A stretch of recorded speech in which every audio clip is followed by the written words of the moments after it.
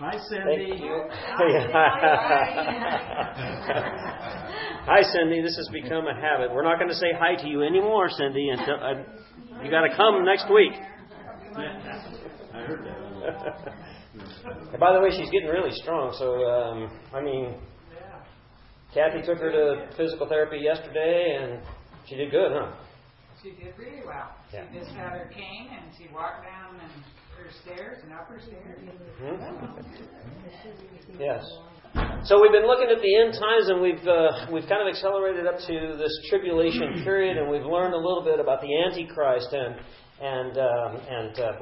what, you know, how he comes onto the scene, if you will, and we're looking at the fact that this is going to be a very turbulent period. In fact, the word tribulation itself means extreme pressure, to be pressed to in such an extreme way that it helps us even understand the trials and tribulations that we go through in our own life, which is nothing compared to what is going to be coming on the scene in terms of global tribulation. So life tribulation, pick the most turbulent time, the most difficult thing that you've had to deal with in your life so far, and it will look like child's play on a comparative basis to what the world is going to experience.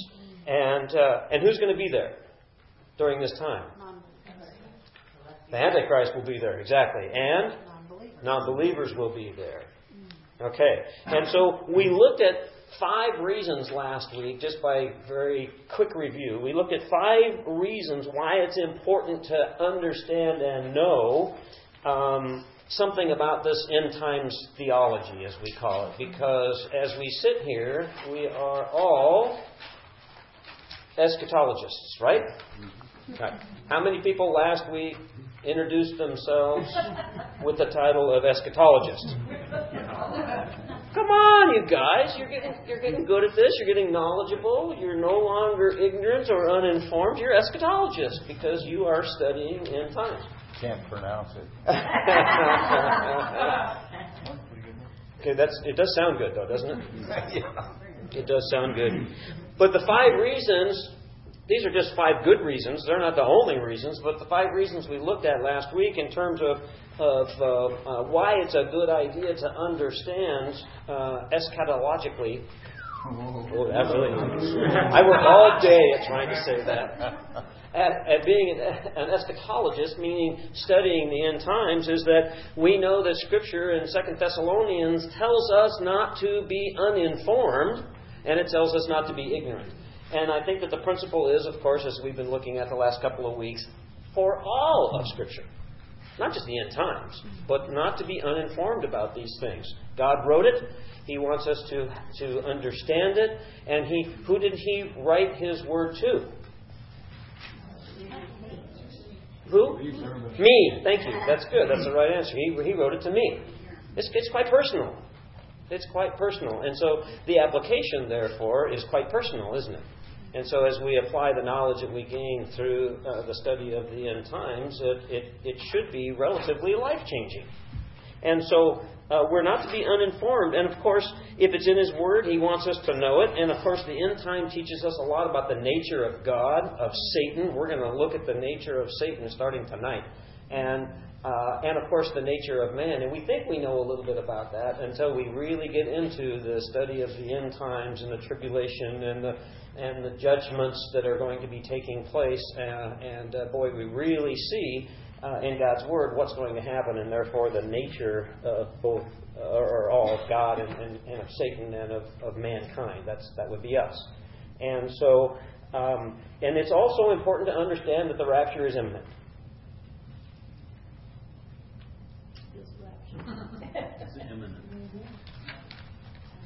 It could happen at any time.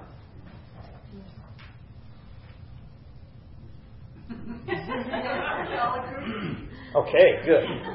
And we look at that and we see that, biblically speaking, there is nothing that is an obstacle to Christ coming for His church. there is nothing left to do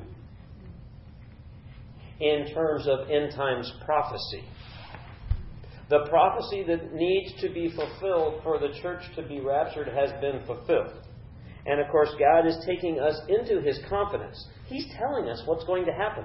Not only that, but tonight we're going to look at, not only is He telling us what's going to happen, He is going to be sharing with us some intimate details of what is going to happen for the purpose of taking us into His confidence so that we know what our role is.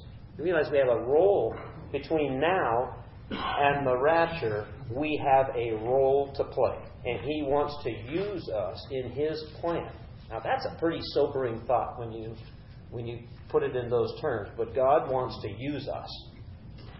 I don't know about you, but sometimes you ever feel unworthy? Like, okay, Lord, who am I? And He says, oh, I know exactly who you are. I see you as fully righteous. I want to use you. Okay? And so He sees us in Christ's righteousness, and He wants to use us. So the predominant view of this rapture we've looked at is that there is a pre-tribulation rapture. That is a predominant view, but it's not the only view. Because there's also a mid-tribulation, meaning at the midway point of this 7-year tribulation that we've been looking at, some people believe that that's the point at which the church is going to be taken off of the planet. And then there are others that would suggest to you that they can support biblically that there is a post-tribulation rapture. And as you know, I've come down on the position of a pre-tribulation rapture, and could I be wrong?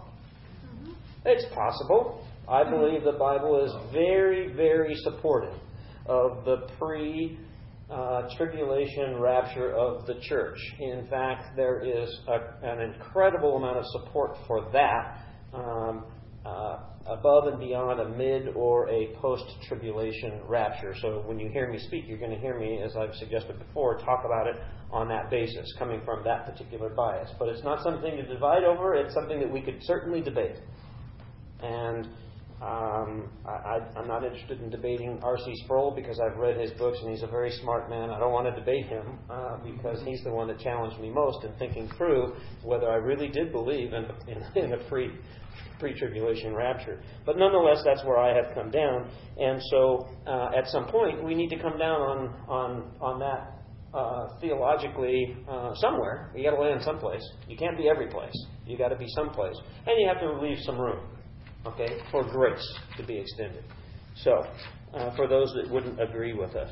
And we also know that the rapture and the second coming of Jesus Christ are two different things. Right? And we're going to look at that in some great detail later.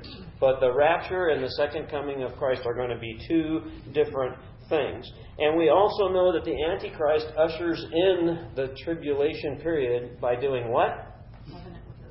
He signs a covenant with Israel for a peace that is supposed to last for 7 years. Interesting, we're going to look at that number 7 a little bit tonight because it's important throughout Scripture and certainly within the context of Revelation and the seal and the trumpet and bowl judgments. But he is going to usher in this peace treaty, and tonight we're going to look at, what has to happen in order for there to be peace? Because we think about it in the context of what's going on in Israel today. Kind of a precursor to what the Bible tells us it might look like. But tonight, we're going to leave here and we're going to know exactly what is going to be happening in Israel and in that region of the world because the Bible tells us. It tells us precisely what it is going to look like and therefore why this Antichrist is going to be revealed so that he can even usher in a peace treaty. Because we think about it in terms of a peace treaty today. But wait until you see what the Bible has to say about what the real peace treaty is going to look like and why there is going to need to be a peace treaty. So if you would turn to Revelation 17:8. Oh, wait. Mikey Mike?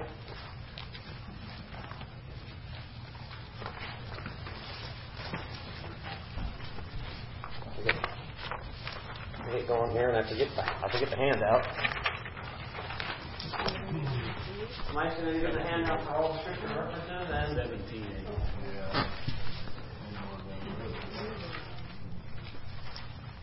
As is normal, the scripture references are in order. Revelation 17, verse 8.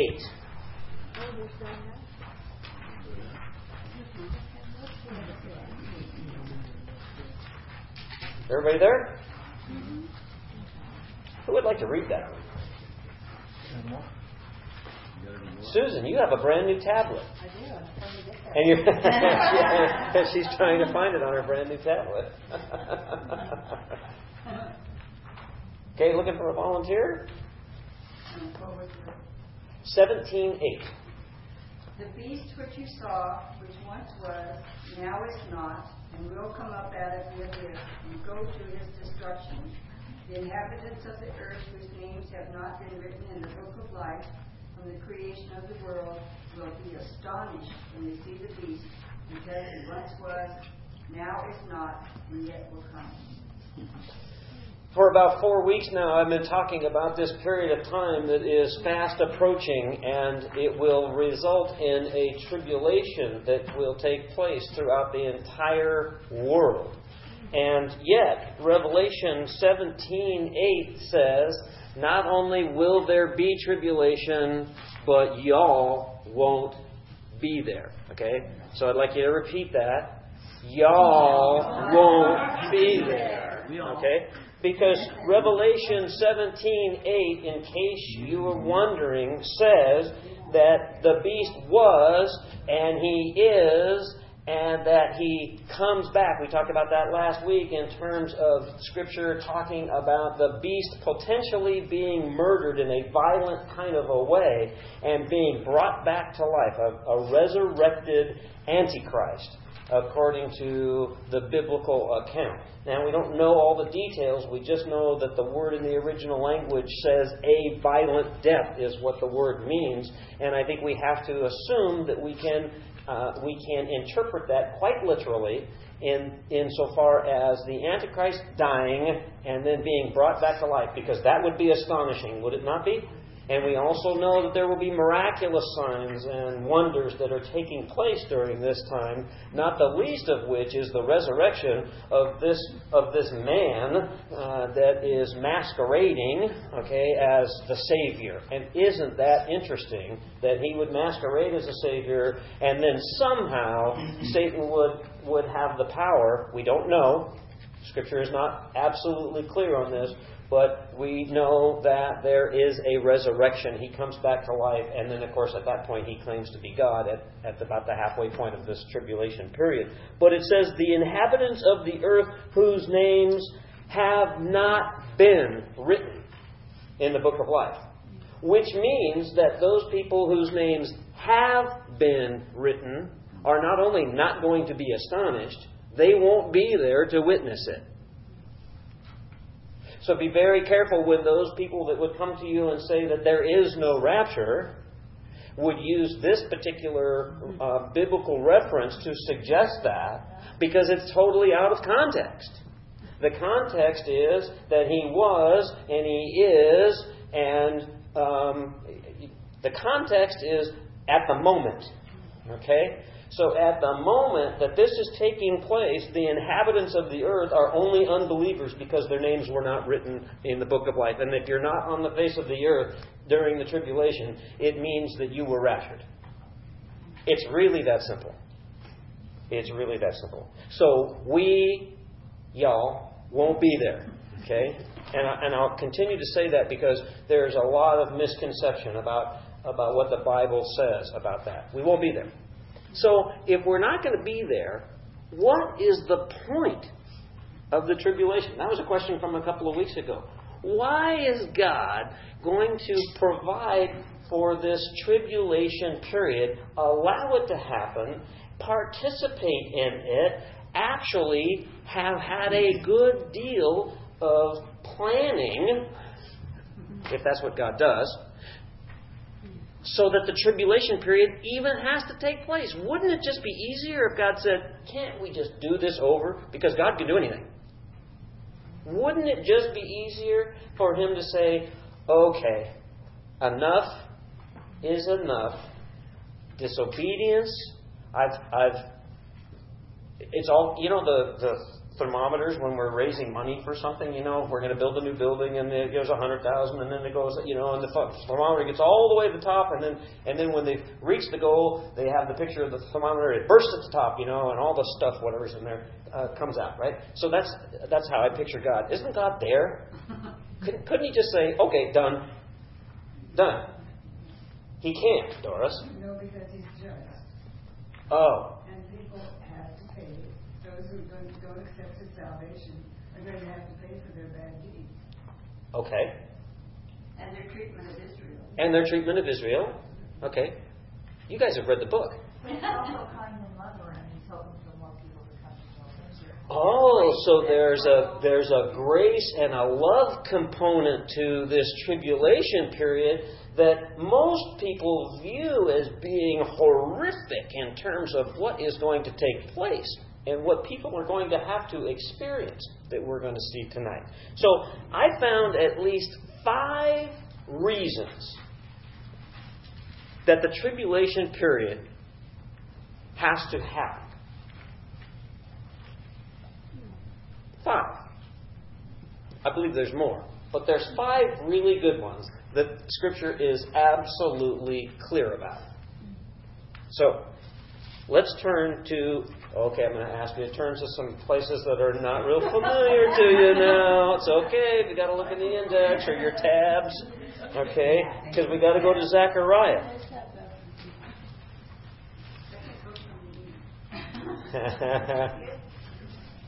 Yep.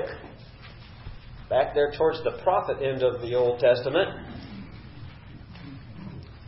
And what we see while you're trying to get to Zechariah 13, verse 8, we're going to see that there is a purpose for this tribulation, as Doris said, for Israel. There is a purpose for Israel. And God makes it very clear. You see, God is going to refine the Jewish people by fire. We see that metaphorically throughout Scripture where fire is used, and what happens with gold when you put it into a high heat situation? Yeah, purifies it. The impurities go away. Yeah, the impurities go away. And that's the word picture that we have here in Zechariah. And if somebody is there, if they could read Zechariah 13, verse 8 and 9. In the whole land declares the Lord, 2/3 shall be cut off and perish, and 1/3 shall be left alive. And I will put this third into the fire, and refine them as one refines silver, and test them as gold is tested. They will call upon my name, and I will answer them. I will say, they are my people, and they will say, the Lord is my God. The Jewish people will call upon His name. Now that's not common, is it? Okay, that's not common. There is a refining by fire, and Zechariah prophesies that 2/3 will be struck down. The Bible tells us that only a remnant of Israel will be saved. Now we're going to look at this in more detail later in terms of, are people saved during this tribulation period? Because it's a horrific event that's going to be taking place for 7 years. And so we see right here that Zechariah is saying that, yeah, there's going to be a remnant, but what's going to happen initially? 2/3 will be struck down and perish. Now, think about that for just a second. There are 7 million Jews in the United States. There's roughly 7 million Jews in Israel, and then there's a smattering around other places in the world. So for purposes of argument today, we have about 14 million Jews in the world. Okay? And the Jewish people are God's people. And they've always been God's people. And God chose them as His chosen people. And God never goes back on what He says He's going to do, ever. He's a promise maker and He's a promise keeper. And yet, the prophet Zechariah says that there will be a refining by fire, and 2/3 initially they'll be wiped out. That's hard teaching. We don't like to think about God that way, do we? We just don't. And a lot don't teach about God that way, do they? because they only like to teach about the good stuff that God does.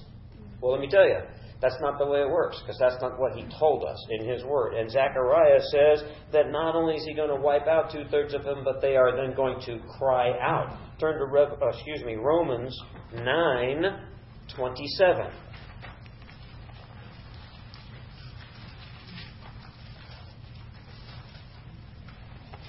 So in God's purpose for Israel, He is going to refine them. Okay? Think about it in terms of fire and gold. Okay? The impurities from Israel are going to be removed. Now, Jesus had a lot to say, didn't He? To the religious elite in Israel. Called them brood of vipers in some cases. Why? Because they were disobedient. This is a group of people just like us, obstinate and disobedient. Okay? And they've always been that way. Romans 9:27 and 28. Somebody. Isaiah also cries out concerning Israel. Though the number of the children of Israel be as the sand of the sea, the remnant will be saved. For He will finish the work and cut it short in righteousness, because the Lord will make a short work upon the earth. It's fascinating. So these two scripture verses, one in Zechariah and one in Romans, are linked, aren't they? And so, as we see in Romans, Isaiah cries out concerning Israel that there is only going to be a remnant that is saved. The same thing that Zechariah prophesied. Only a remnant of Israel will be saved. And not only that, but the Lord is going to carry it out with, and if you have you may have a different version, because I know you're reading out of the New King James. Does the NIV say with speed and finality? Yes. I like that for thought translation because the book of Romans says that these things are going to happen with speed and finality. Speed is speed, and finality means it's done. It's over. And so right there in the book of Romans, we're seeing that this is very unlike the God that we know, isn't it? Because doesn't it seem to you that God takes His time? Is He patient with you? He's patient with me, I'll tell you. It seems like in our way of thinking, God is slow. God is slow. Okay? So think about that for just a second, because we already know the tribulation period is 7 years.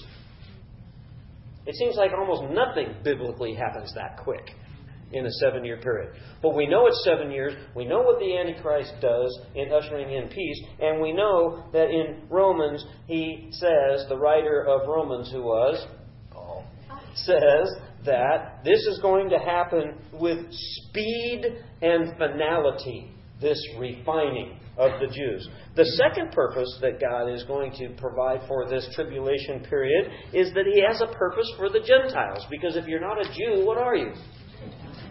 That's everybody else. There is a purpose for everybody else for this tribulation period. And you see, God, here comes the hard teaching, but it's true. God is just. And He is going to punish the Gentile nations for their disobedience, their evil, and their persecution of Christians and Jews. Okay? Because we're going to look at martyrdom in a little bit. But there have been the persecution of God's people from day one. Remember back in Exodus and what was happening with Pharaoh, and Pharaoh wouldn't let him out of Egypt. We'll look at that in a little while as well. But there is a purpose for the Gentiles. So, Isaiah, that's an easier one to find. Isaiah was kind of a popular prophet, wasn't he? I don't know back then if he was any more popular than Zephaniah was, but in our way of viewing things, he seems more popular. We go to the book of Isaiah a lot more than we do some of the other minor prophets, that's for sure. Isaiah 13:11 through 13 says, I will punish the world for its evil, the wicked for their sins. I will put an end to the arrogance of the haughty, and I will humble the pride of the ruthless.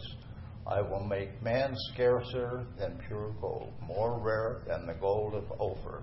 Therefore I will make the heavens tremble, and the earth will shake from its place at the wrath of the Lord Almighty in the day of his burning anger. Right there in verse 11, God tells us that he is going to punish the world for its evil. There has been evil in the world since when? Adam and Eve. Yeah, I think it was a fruit issue. Okay?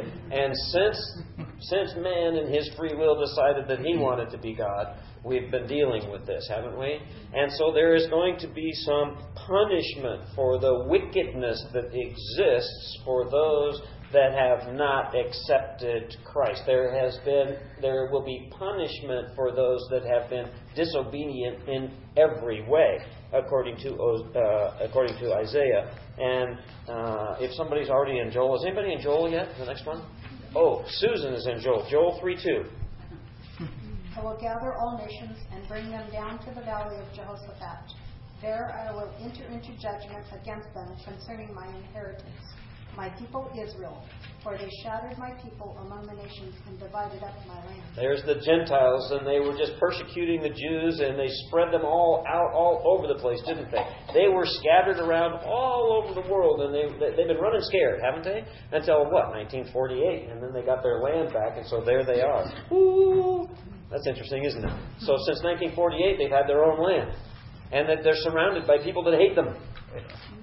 They're surrounded by people groups that hate them. Those are Gentiles. Okay? And there is going to be some punishment that is going to take place, and we're going to look at that here in just a minute. Thirdly, the tribulation is going to be used to reveal Satan for who he is.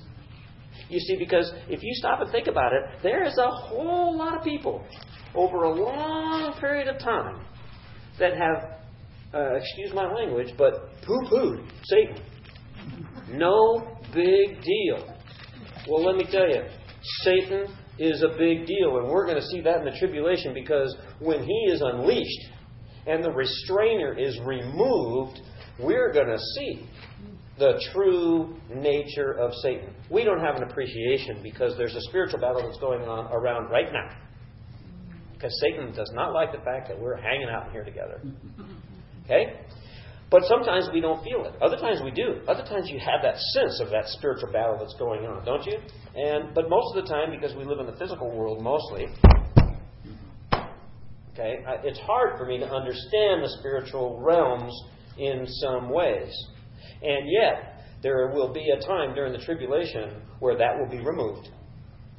And people that are going to go through the tribulation, Satan will be revealed for who he is. Y'all won't be there. Okay? Y'all won't be there. But Satan in Revelation 12:12, if anybody is there, looking ahead on your sheet. Susan's there, I know, because she has a new iPad. No, what is that? No, it's just It's a tablet. Yeah. But she's got her Bible on there. That's awesome. You are electronically connected to God. I like it. Now you can speak to me. Perfect. Revelation 12:12 says, Therefore rejoice, you heavens and you who dwell in them. But woe to the earth and the sea, because the devil has gone down to you. He is filled with fury, because he knows that his time is short. he knows his time is short. See, the devil knows. The devil has the handbook. He's read what God is going to do. He knows that he is doomed. He knows the outcome. He knows the time is short. He even knows that he is going to have a period of time where he will be completely unleashed and he will have free reign. Something that he has not had up to this particular point. Wow. I don't know what must be going through Satan's mind. But I have to think, by using my imagination, that he's really looking forward to that. He's really got to be looking forward to that. Because Revelation 12:12 says, Therefore rejoice, you heavens, and you who dwell in them. Who's that?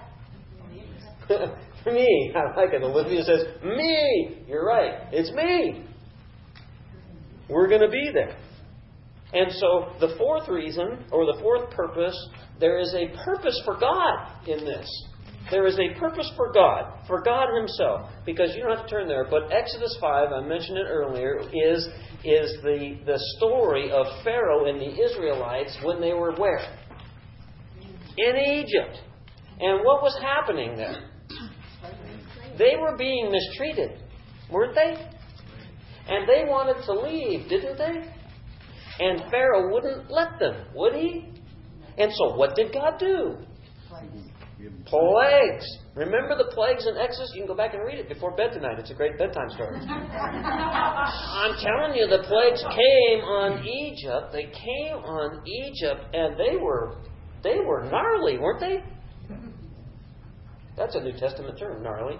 And so, anyway, these were gnarly things. And what we're going to see in the purposes for God is that God will not be mocked.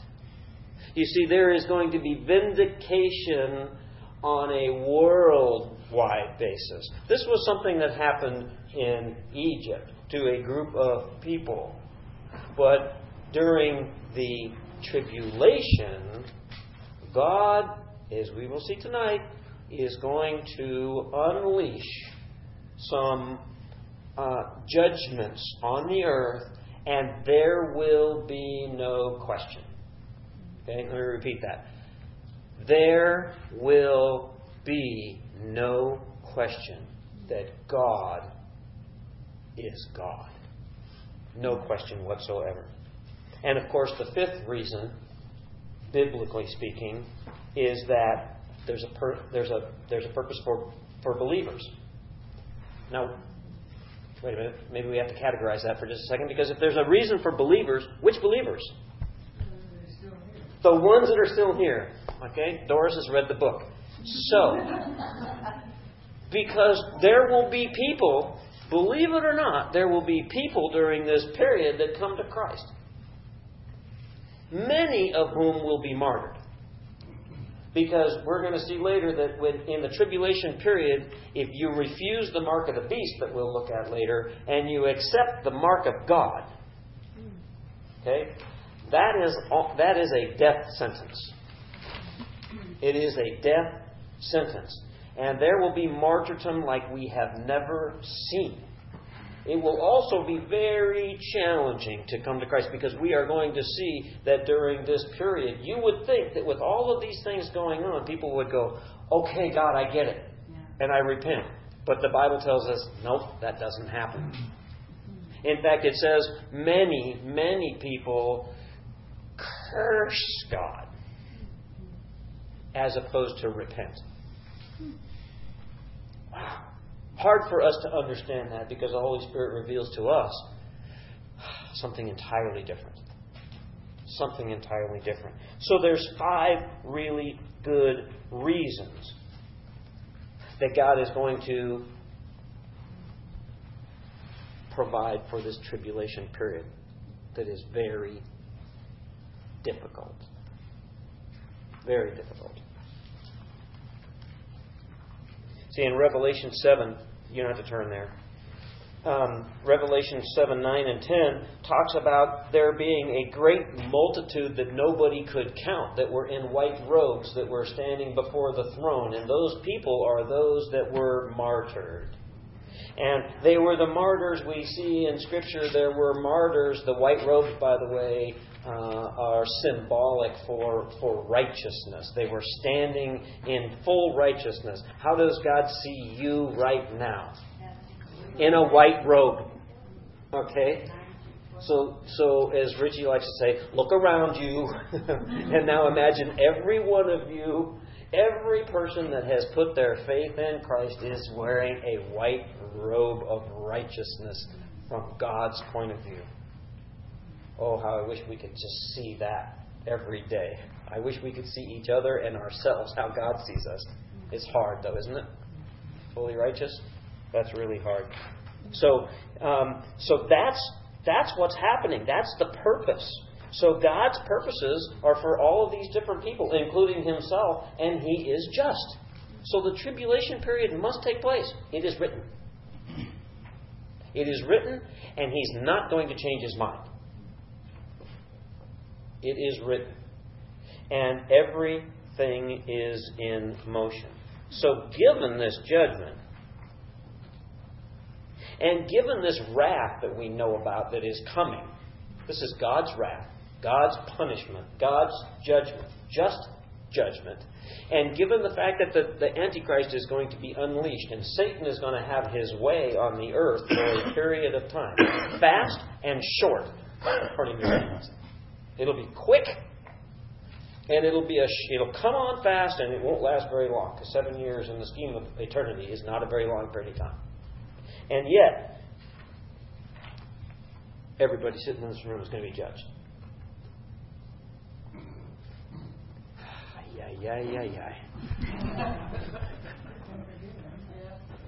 We've been forgiven, Doris says. Okay, Doris says, all right, show of hands. Who believes Doris is right that we will not be judged for our sins? I'm going with Doris. When in doubt, go with Doris. No, I'm just having fun, Doris. We will not be judged for our sins. The Bible says that what happened? Why won't we be judged for our sins?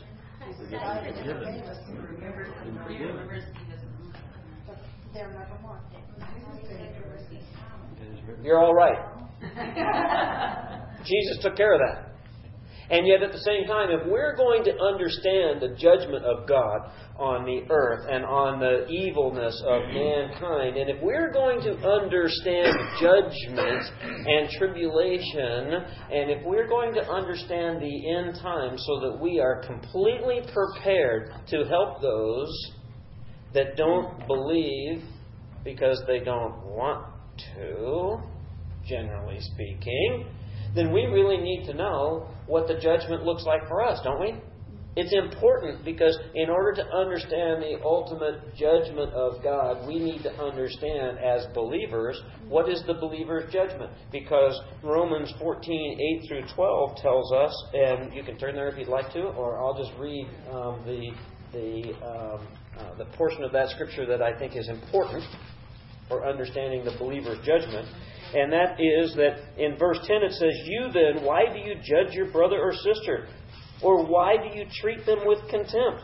For we will all stand before God's judgment seat. It is written, as surely as I live, says the Lord, every knee will bow before me, every tongue will acknowledge God." And verse 12, "So then each of us will give an account of ourselves to God." Is that scary? No? What's the account? How were used the gifts we were given? Same thing. Same thing. Olivia's shaking her head. Yes? Yeah. We are going to be held account for what did we do with the time and the talents and the treasures that God gave us while we're here today. Okay? And if He gives us tomorrow, He's going to want to know how we do with that tomorrow too. Okay? He wants to know. So we have this knowledge because we're not going to be ignorant about what things are going to be happening during the end times, and God wants us to use that too. Why? Because He wants us to know, and He wants us to use that. I love that. We're all sitting here in this room because we're gaining some head knowledge, which doesn't do a bit of good unless we transfer it down here and then we actually do something with it, right? And so that's what He expects us to do, and for the most part, I think we do that, and that's a wonderful thing. That's obedience, and what a pleasure that is, right? To be able to do some things that please the Lord. Okay, so we will be judged for that. 1 Corinthians 3:11 through 15. I'll just start in verse 13. "Each one's work will become manifest, for the day it will disclose it. Because it will be revealed by fire, and the fire will test." Sounds like the Jews all of a sudden, doesn't it? So we're going to be refined by fire and tested by fire, and it said what will test what sort of work each of us has done. Not a works for salvation. What did we do with what we were given? Because when we are going to be judged, at the judgment seat of Christ, we're already standing before Him in our glorified bodies after the rapture. It's not a salvation issue. It's an issue of what did you do with what I gave you? That's all He wants to know. It's a whole different judgment than what we're going to be looking at here in just a few minutes. So it's about rewards, because did you realize that once we are judged for what we did with what we were given, we're already in heaven, and He just wants to know what we did so that He can issue us rewards, because that's on the plus side, or loss. So it's almost as though, in one way, we start out with this bucket. And then the bucket is a bucket full of rewards. And based on what we did as followers of Jesus Christ in our life here, okay, because not all of us are supposed to do the same stuff, because he made us unique and different, each one of us. Okay? And so He's going to take the bucket and He's going to say, let's leave that stuff in the bucket, because, Pat, you did good, bro. Everything is good. But in these areas, it might have been a little bit too much football, dude, so I'm going to take a few things out. Okay? All right. Now, I joke about that, but seriously, there are going to be rewards, and there will be a loss of rewards. And so that's what 1 Corinthians tells us. Our salvation is secure, but God wants us to be rewarded fully. 2 John 7 through 11. 2 John 7 through 11. What chapter in John? Oh, okay. Just a test. Okay. So 2 John 7 through 11, in verse 8, it says, but that you have been rewarded fully. God wants us to be rewarded fully. What a pleasure it is going to be sitting at the judgment seat of Christ and have Him say, well done, good and faithful servant. And here's the rewards. Here's the rewards. But the truth of the matter is that there will be people before the judgment seat of Christ that are believers in Jesus Christ that are going to get very little reward, because they did very little with what they were given. And we have parable after parable to teach us that lesson. And we have a lot of Scripture references that teach us about our rewards in heaven. A lot. And so we even have the analogies of running the race. Okay? Paul talks about running the race. Nobody runs the race to lose. What's the point of entering the race? We want to run the race to win. Alright? That's why Wes has a bet. Well, the kids were beating you off the line, so you got the vet, and now you can win. Right? Winning is good. Winning is good. So these rewards then, of course, last for an eternity. And then ultimately, Jesus is going to focus really on three things. And it's important before we go into the difficult part of what's going to happen in Israel in the Middle East, according to Ezekiel. We have to look at what are the three things that Jesus is going to be focused on when each one of us individually stands before Him. Ephesians 6, 7, and 8. We're going to look at three scriptures. And then we're going to jump in to see what's going to happen so that the Antichrist can usher in the tribulation with a peace treaty. Ephesians 6, 7, and 8. Serve wholeheartedly as if you were serving the Lord, not men, because you know that the Lord will reward everyone for whatever good he does, whether he is slave or free. Slave or free. Serve wholeheartedly. The Lord is going to reward each one of us for whatever good. Good is an action word. Okay? Whatever action we took with what we were given. So He is going to judge our actions. So what did y'all do? That's all He wants to know. The crazy thing is He already knows. And that's the wild thing, isn't it? I can't explain that. All I know is that He already knows. And yet we're going to stand before the judgment seat of Christ, and everything will be laid bare. All of it. It's going to be like, okay, Lord, isn't it funny? Because sometimes don't you think you can kind of hide things from God? You ever have that thought? It's a crazy thought, isn't it? Well, at that point, everything will be laid bare, and every action. And and my guess is, I can't support this, but my guess is it's going to happen about that quick. We're not going to be sitting with Jesus, in a conference at some Christian conference center in heaven, in a room together, and he's going to be talking about. We're not going to have this big, long, drawn-out conversation. I don't believe. I think it's just going to be revealed. Okay. And we're going to know Him for who He is, and He's going to know us for who we are. And then there are going to be rewards, both given and taken away. So He is going to care about our actions. He's also going to care about our thoughts. 1 Corinthians 4:5. Somebody there? My conscience is clear, but that does not make me innocent. It is the Lord, who judges me. Therefore, judge nothing before the appointed time. Wait till the Lord comes. He will bring to light what is hidden in darkness and will expose the motives of men's hearts. At that time, each will receive his praise from God. Yeah, praise. And I put in parens around praise the word rewards. Because God is going to say, well done, good and faithful servant. Many of us are going to hear that, I hope. And yet, at the same time, He says, judge nothing before its appointed time. Because who's the judge? Oh boy. I have to confess that is something that I have really had to be working on a lot of late. I'm talking about the last couple of years. It's really easy to be judgmental, isn't it? This person looks like that or does this or you name it. I mean, we're all pretty good at that. Some of us better than others, perhaps. But He says, hey, don't be judgmental. Because He's got it. Okay? He's got that. We don't. But He says that at the appointed time, we'll receive our reward from God. He cares about our thoughts and our actions. And then ultimately, He cares about our words. Matthew 12:35 through 37 says this, a good man brings good things out of the good stored up in him. And an evil man brings evil things out of the evil stored up in him. But I tell you that everyone will have to give an account on the day of judgment for every empty word they have spoken. And listen to this, verse 37. For by your words you will be acquitted, and by your words you will be condemned. That's stuff going into the bucket and stuff coming out of the bucket. We need to watch our tongue, don't we?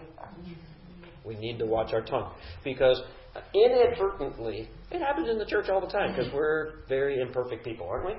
And we try to be loving, and I'm telling you, this is a very loving place. And yet we can get feelings hurt, can't we? Our nature comes out. And so it's what we do after that matters, okay? But He cares about our words. So be considerate. Be considerate. So this is the believer's judgment, and there will be rewards given and rewards taken away. It's clear. It's very clear.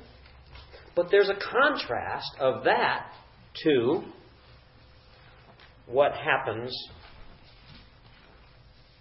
in God's ultimate judgment and ultimately what He does in this tribulation period. If you would like to check out the scripture references that I identified there in terms of crowns, okay?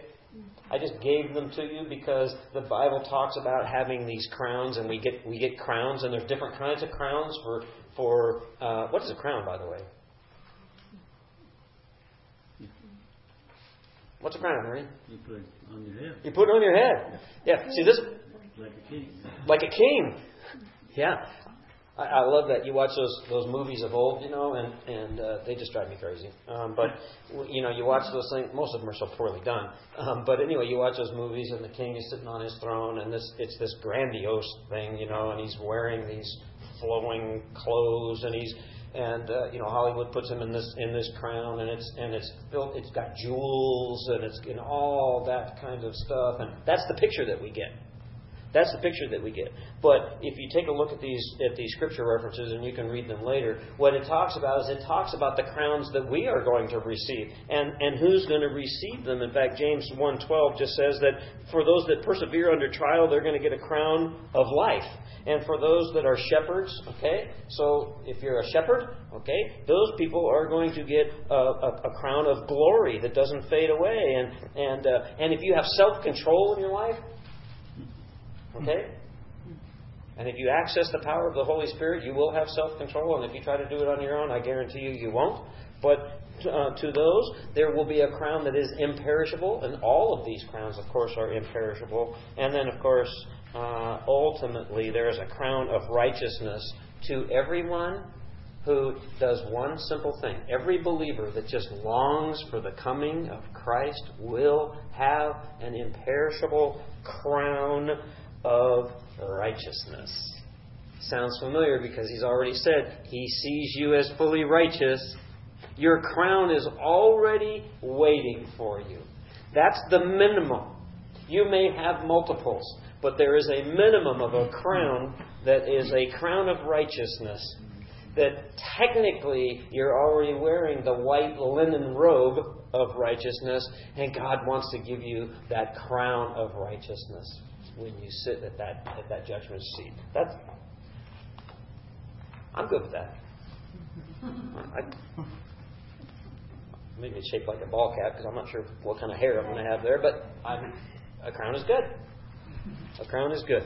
So, and then of course there's a marriage in heaven, but we'll have to deal with that some other time.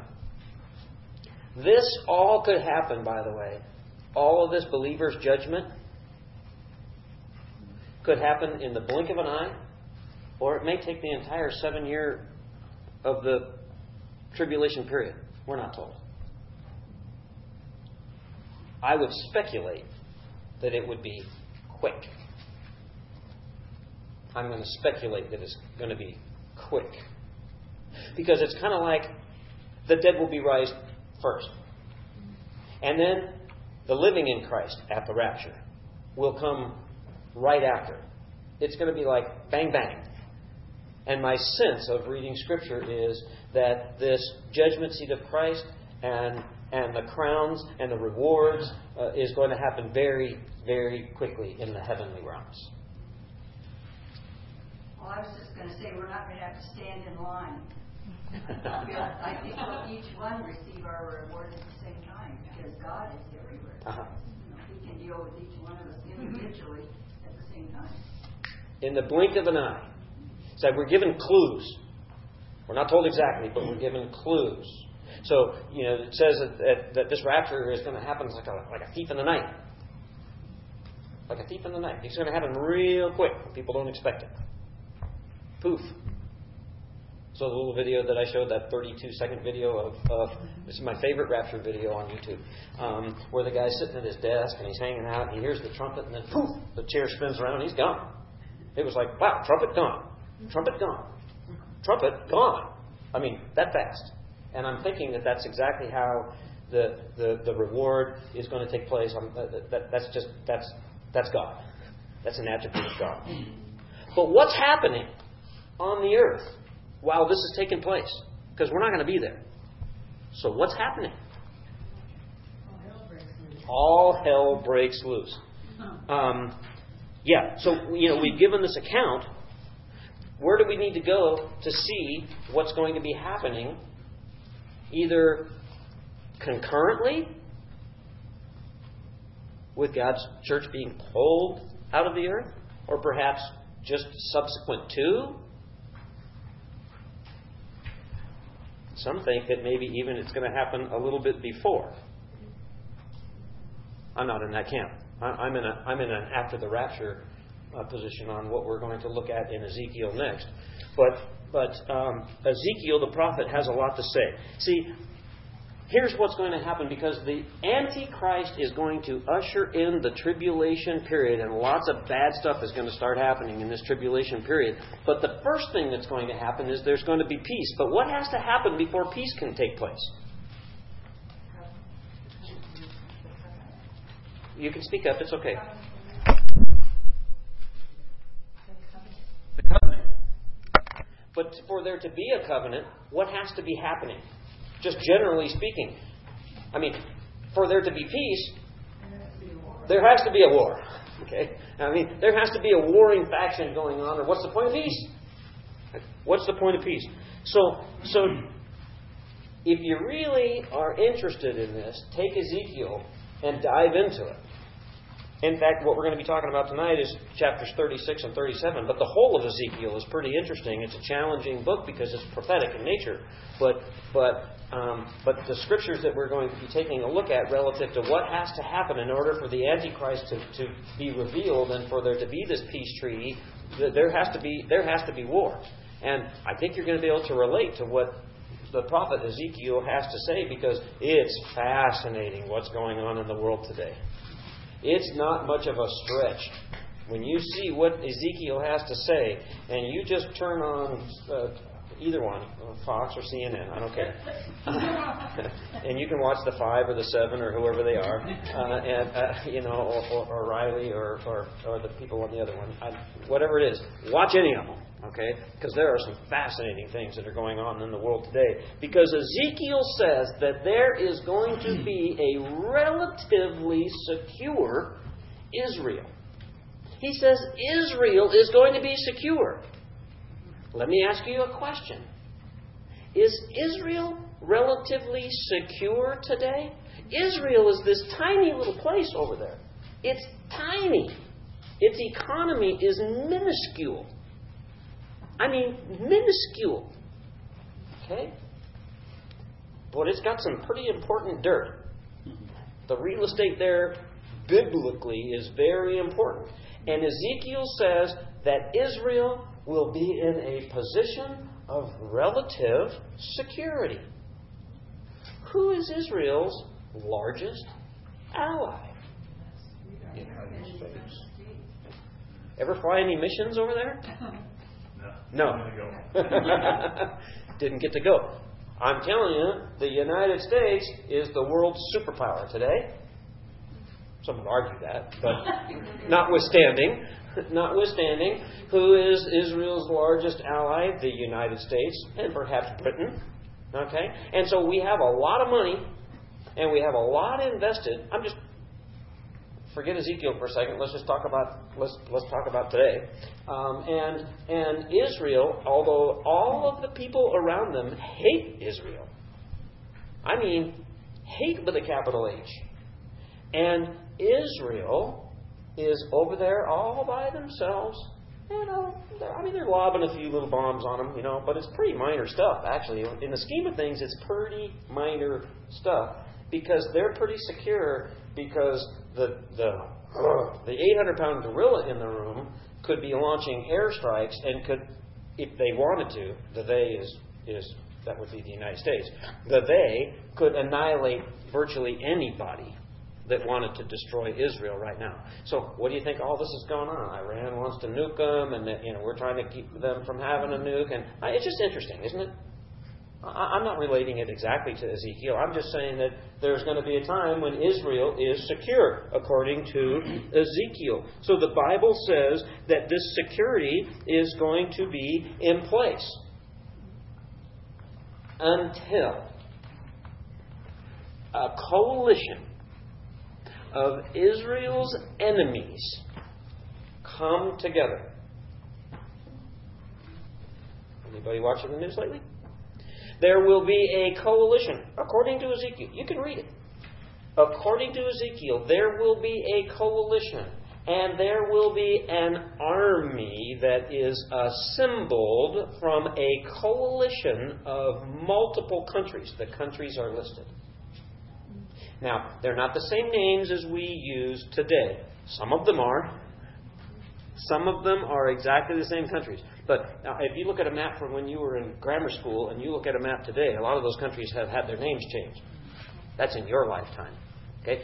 When did Ezekiel write this? A long time ago. Okay? Ernie was young. Or dirt. Okay. The point is that Ezekiel says that there will be these countries that assemble an army, and their sole purpose and objective is to wipe, for lack of a better term, the Jews off the planet.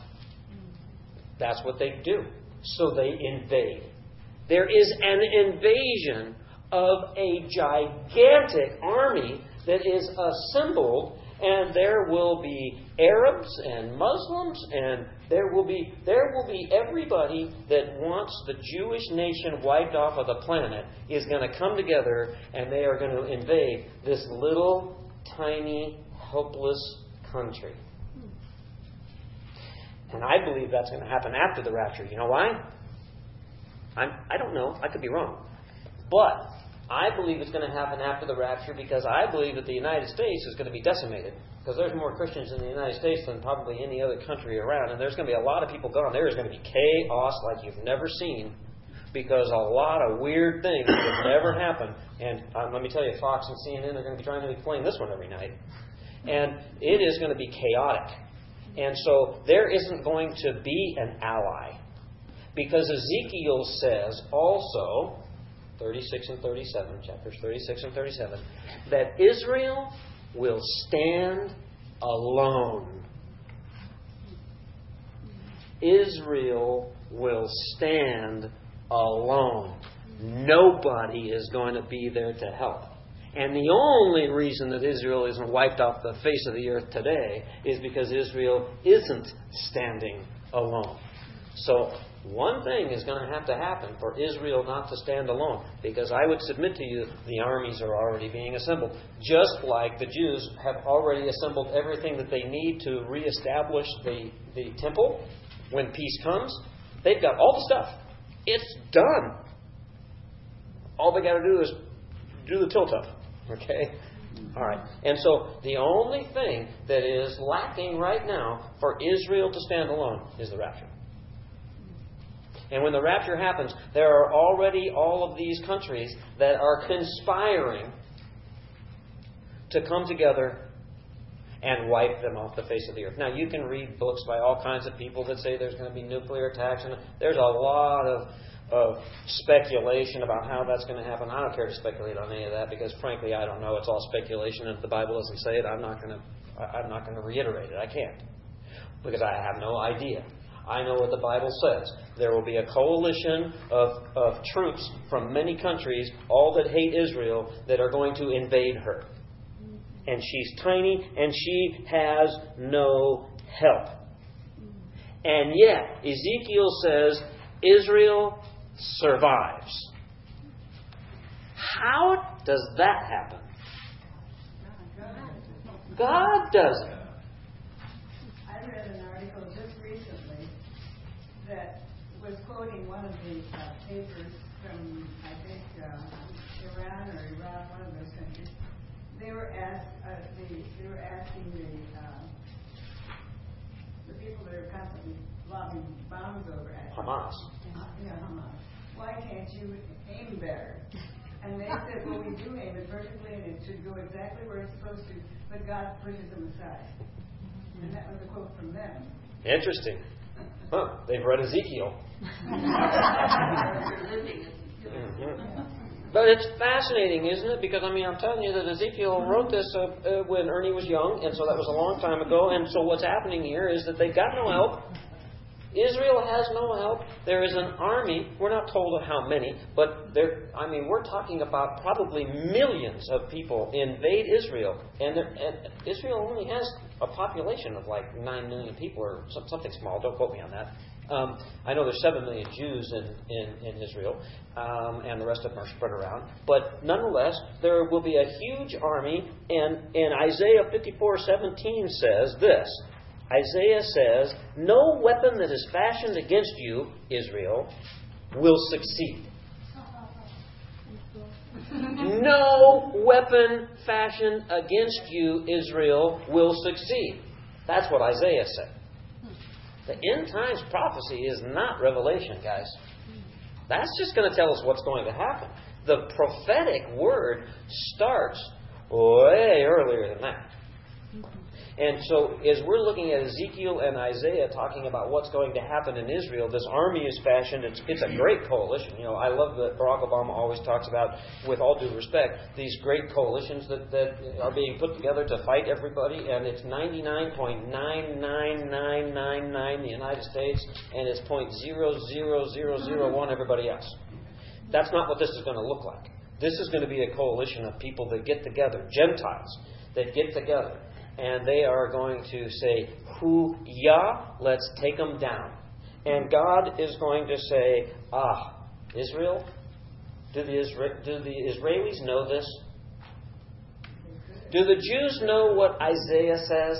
Yes. Are they familiar with Ezekiel? Yes. Okay. And are they waiting for Messiah? Yes. All right, let's just get that clear.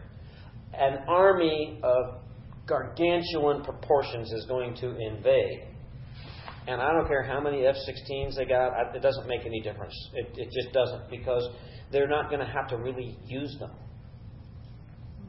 Now, they probably will. But God is going to protect them.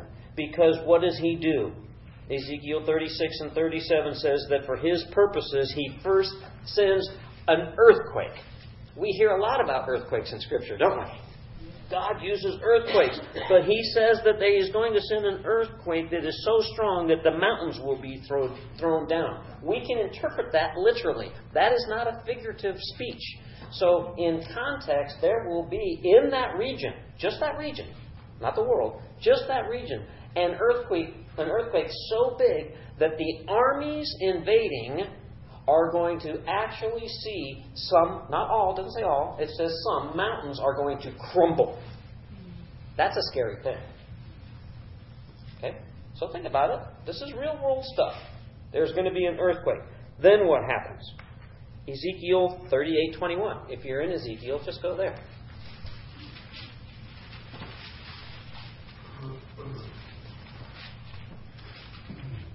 Now in Ezekiel 38:21, the fighters, this army, these people, there's going to be lots of them. Okay? And it's a mountainous territory over there. Somebody read Ezekiel 38:21.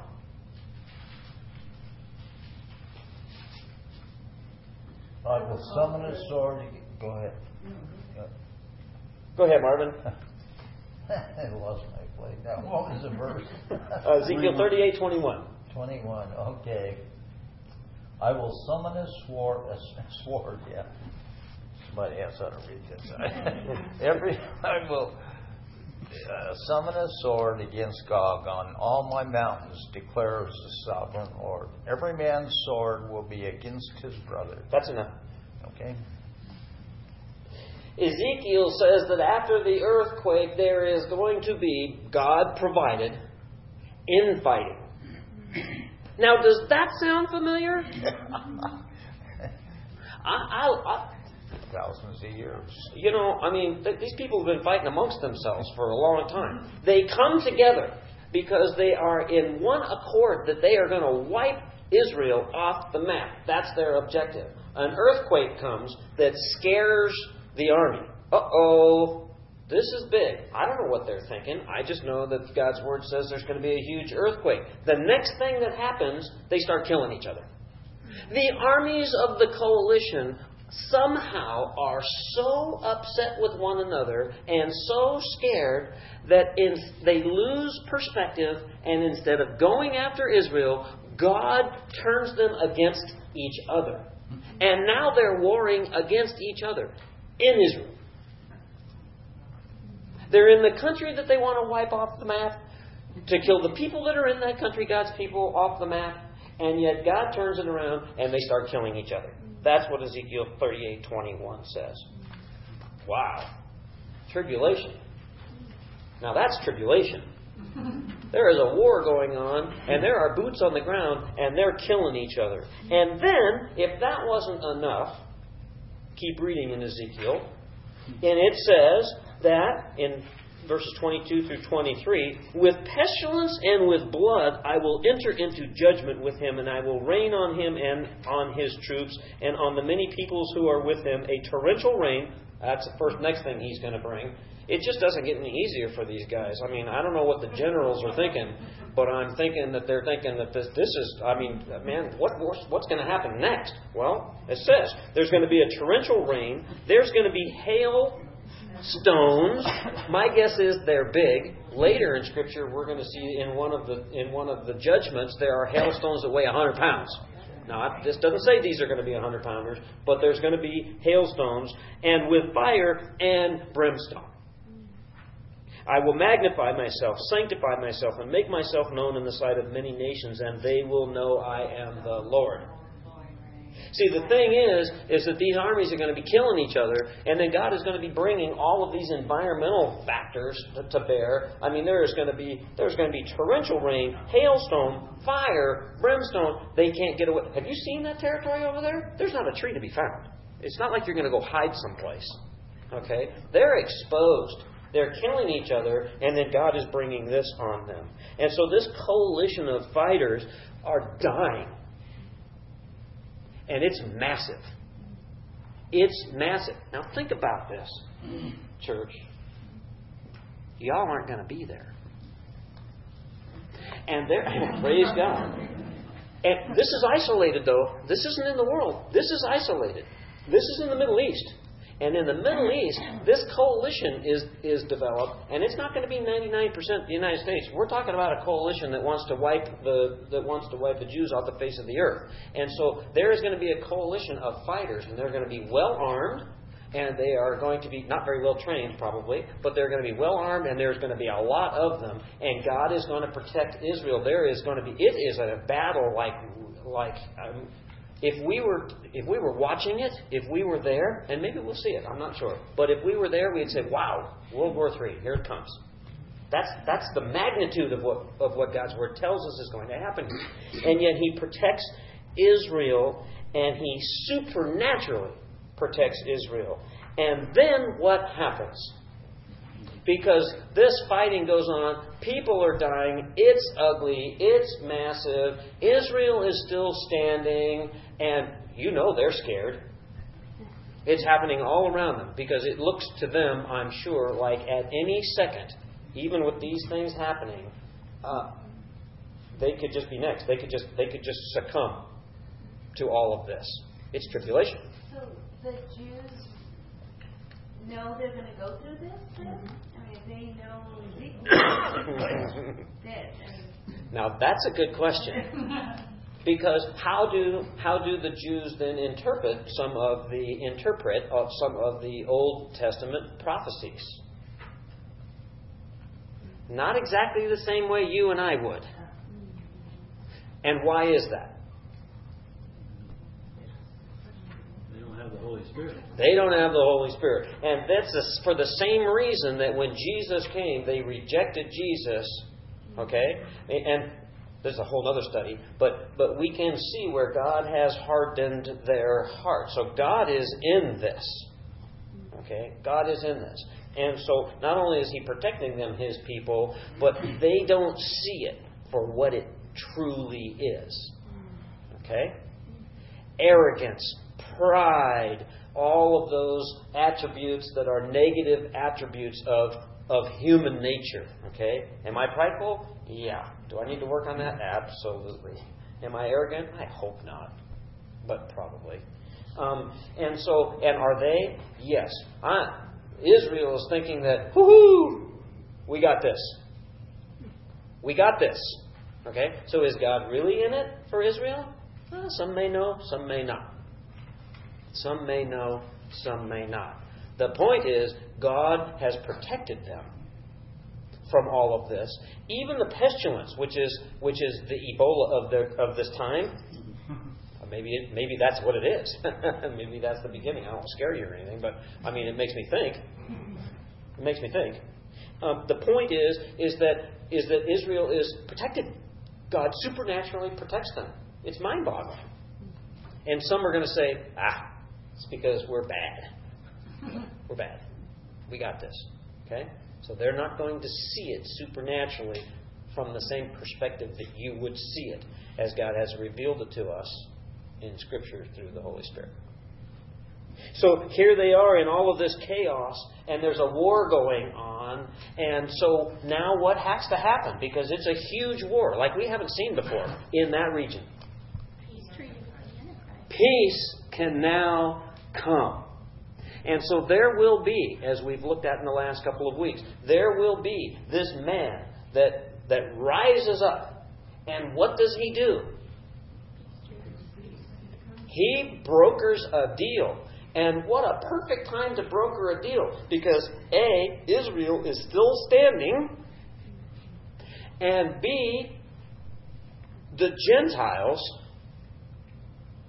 that have been warring against them turned the war against themselves, decimating themselves.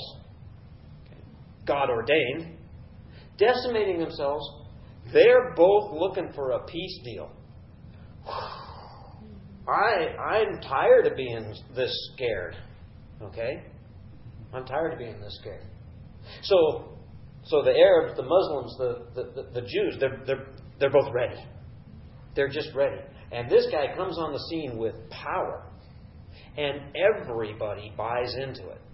He's strong. Remember, we looked at what his attributes are? He can speak with silk words. And he convinces them that even as an Eskimo, they should buy a refrigerator. I mean, he's good.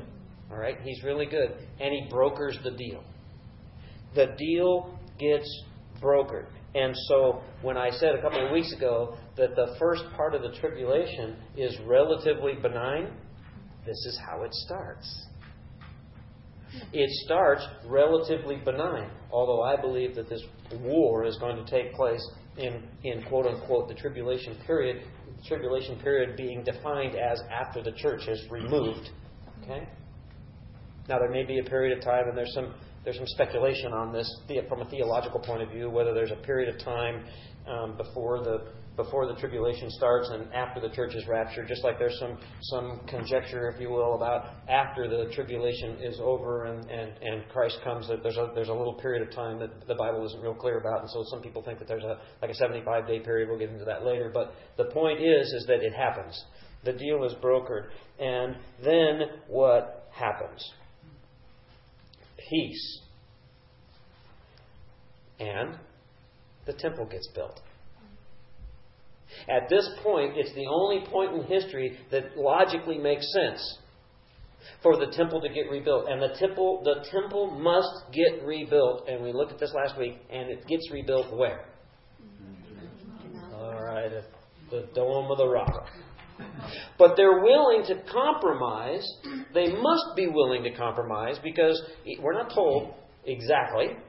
But it either gets built on top of the mosque, which is the Dome of the Rock, which is right now, that's the most, that's blasphemy if you're a Muslim. Okay, that just can't happen. If that were to happen now, that World War III would take place. Okay, but there's this peace deal, and everybody's going to say, okay, it's just probably for a time. I don't know, but now is the time, and so the Jews are going to be able to rebuild the temple. Because that's what they want. And then what's going to happen right after that? They're going to not only rebuild the temple, it's going to happen fast, according to Romans. Things are going to happen quickly. They're going to build this thing, and we don't know how big.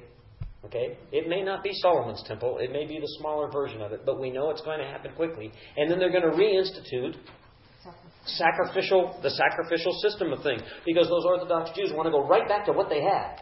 Okay? Because they got dispersed. They were gone. Now they're back, but they don't have their temple. Now they're going to be back, and they're going to have their temple. And they're going to be feeling pretty darn good about themselves. Because they just won a war. Or at least they think they won the war. Who won the war? God won the war. Here's the problem. Here's the problem. There is peace. The temple is being built. But what is happening in the minds and the attitudes and the hearts of their enemies? Nothing has changed. The Antichrist has ushered in this peace, and yet nothing else changed. But what else has to happen during the tribulation period?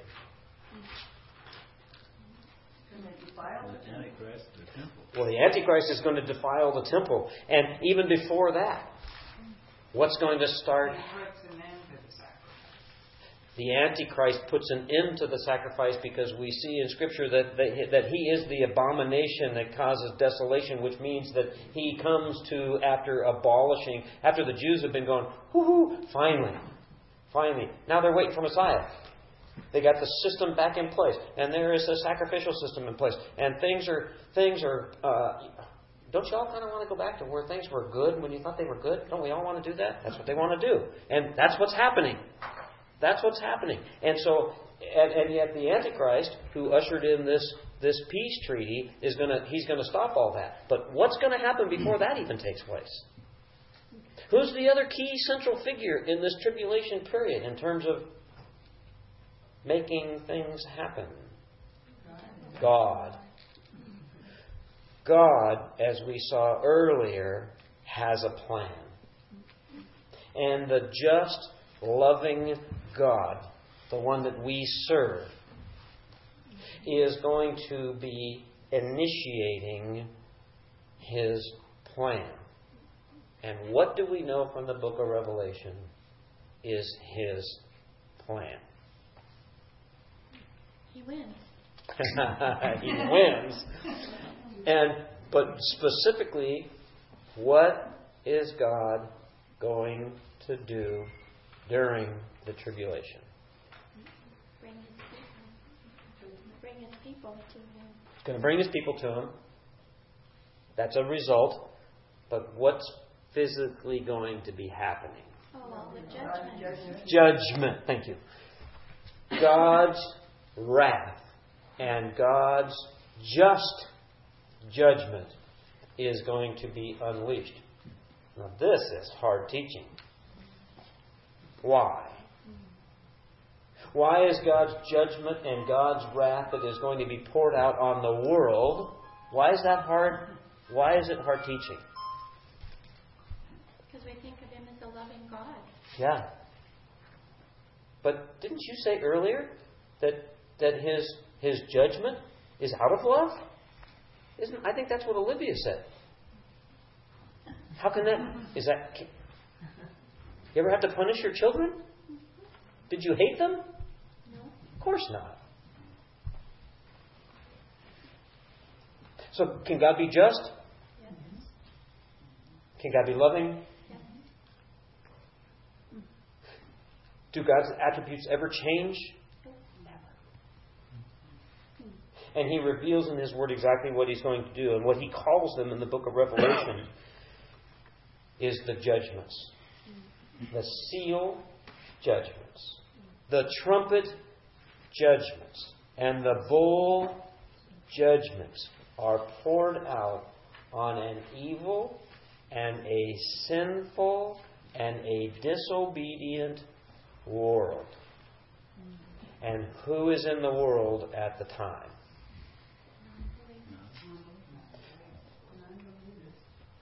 Mostly non-believers. Jews and Gentiles. Mostly non-believers. We're going to see where the believers come from. But there is going to be a wrath that next week we are going to spend probably, we're going to spend some time. Maybe 1 week. Because it's easier if we don't spend too much time on God's wrath. But we have to understand that we're not there. And we have to understand that God is just. And we have to understand in a very physical way how He administers His judgment on the earth. And the book of Revelation is where we get what happens. The prophets tell us what's going to happen. And then the book of Revelation tells us with a high degree of specificity. I mean, a high degree of specificity. What God's judgment and wrath looks like on the face of the earth. And we will all be able to relate to what God's judgment looks like because He gives it to us in graphic detail in each one of these judgments. And they are judgments of 7. And it starts, we're going to end but on next week we're going to see that it starts with the Lord Jesus in heaven being the only one that is identified as being worthy to open the 7-sealed scroll. And what does the number 7 represent in Scripture? Completeness and perfection. The perfect one, the only perfect one, is the one that God uses to open the 7 perfect seals of His perfect judgment and His perfect wrath that is going to be poured out on the world at that time, and those living will be going through it.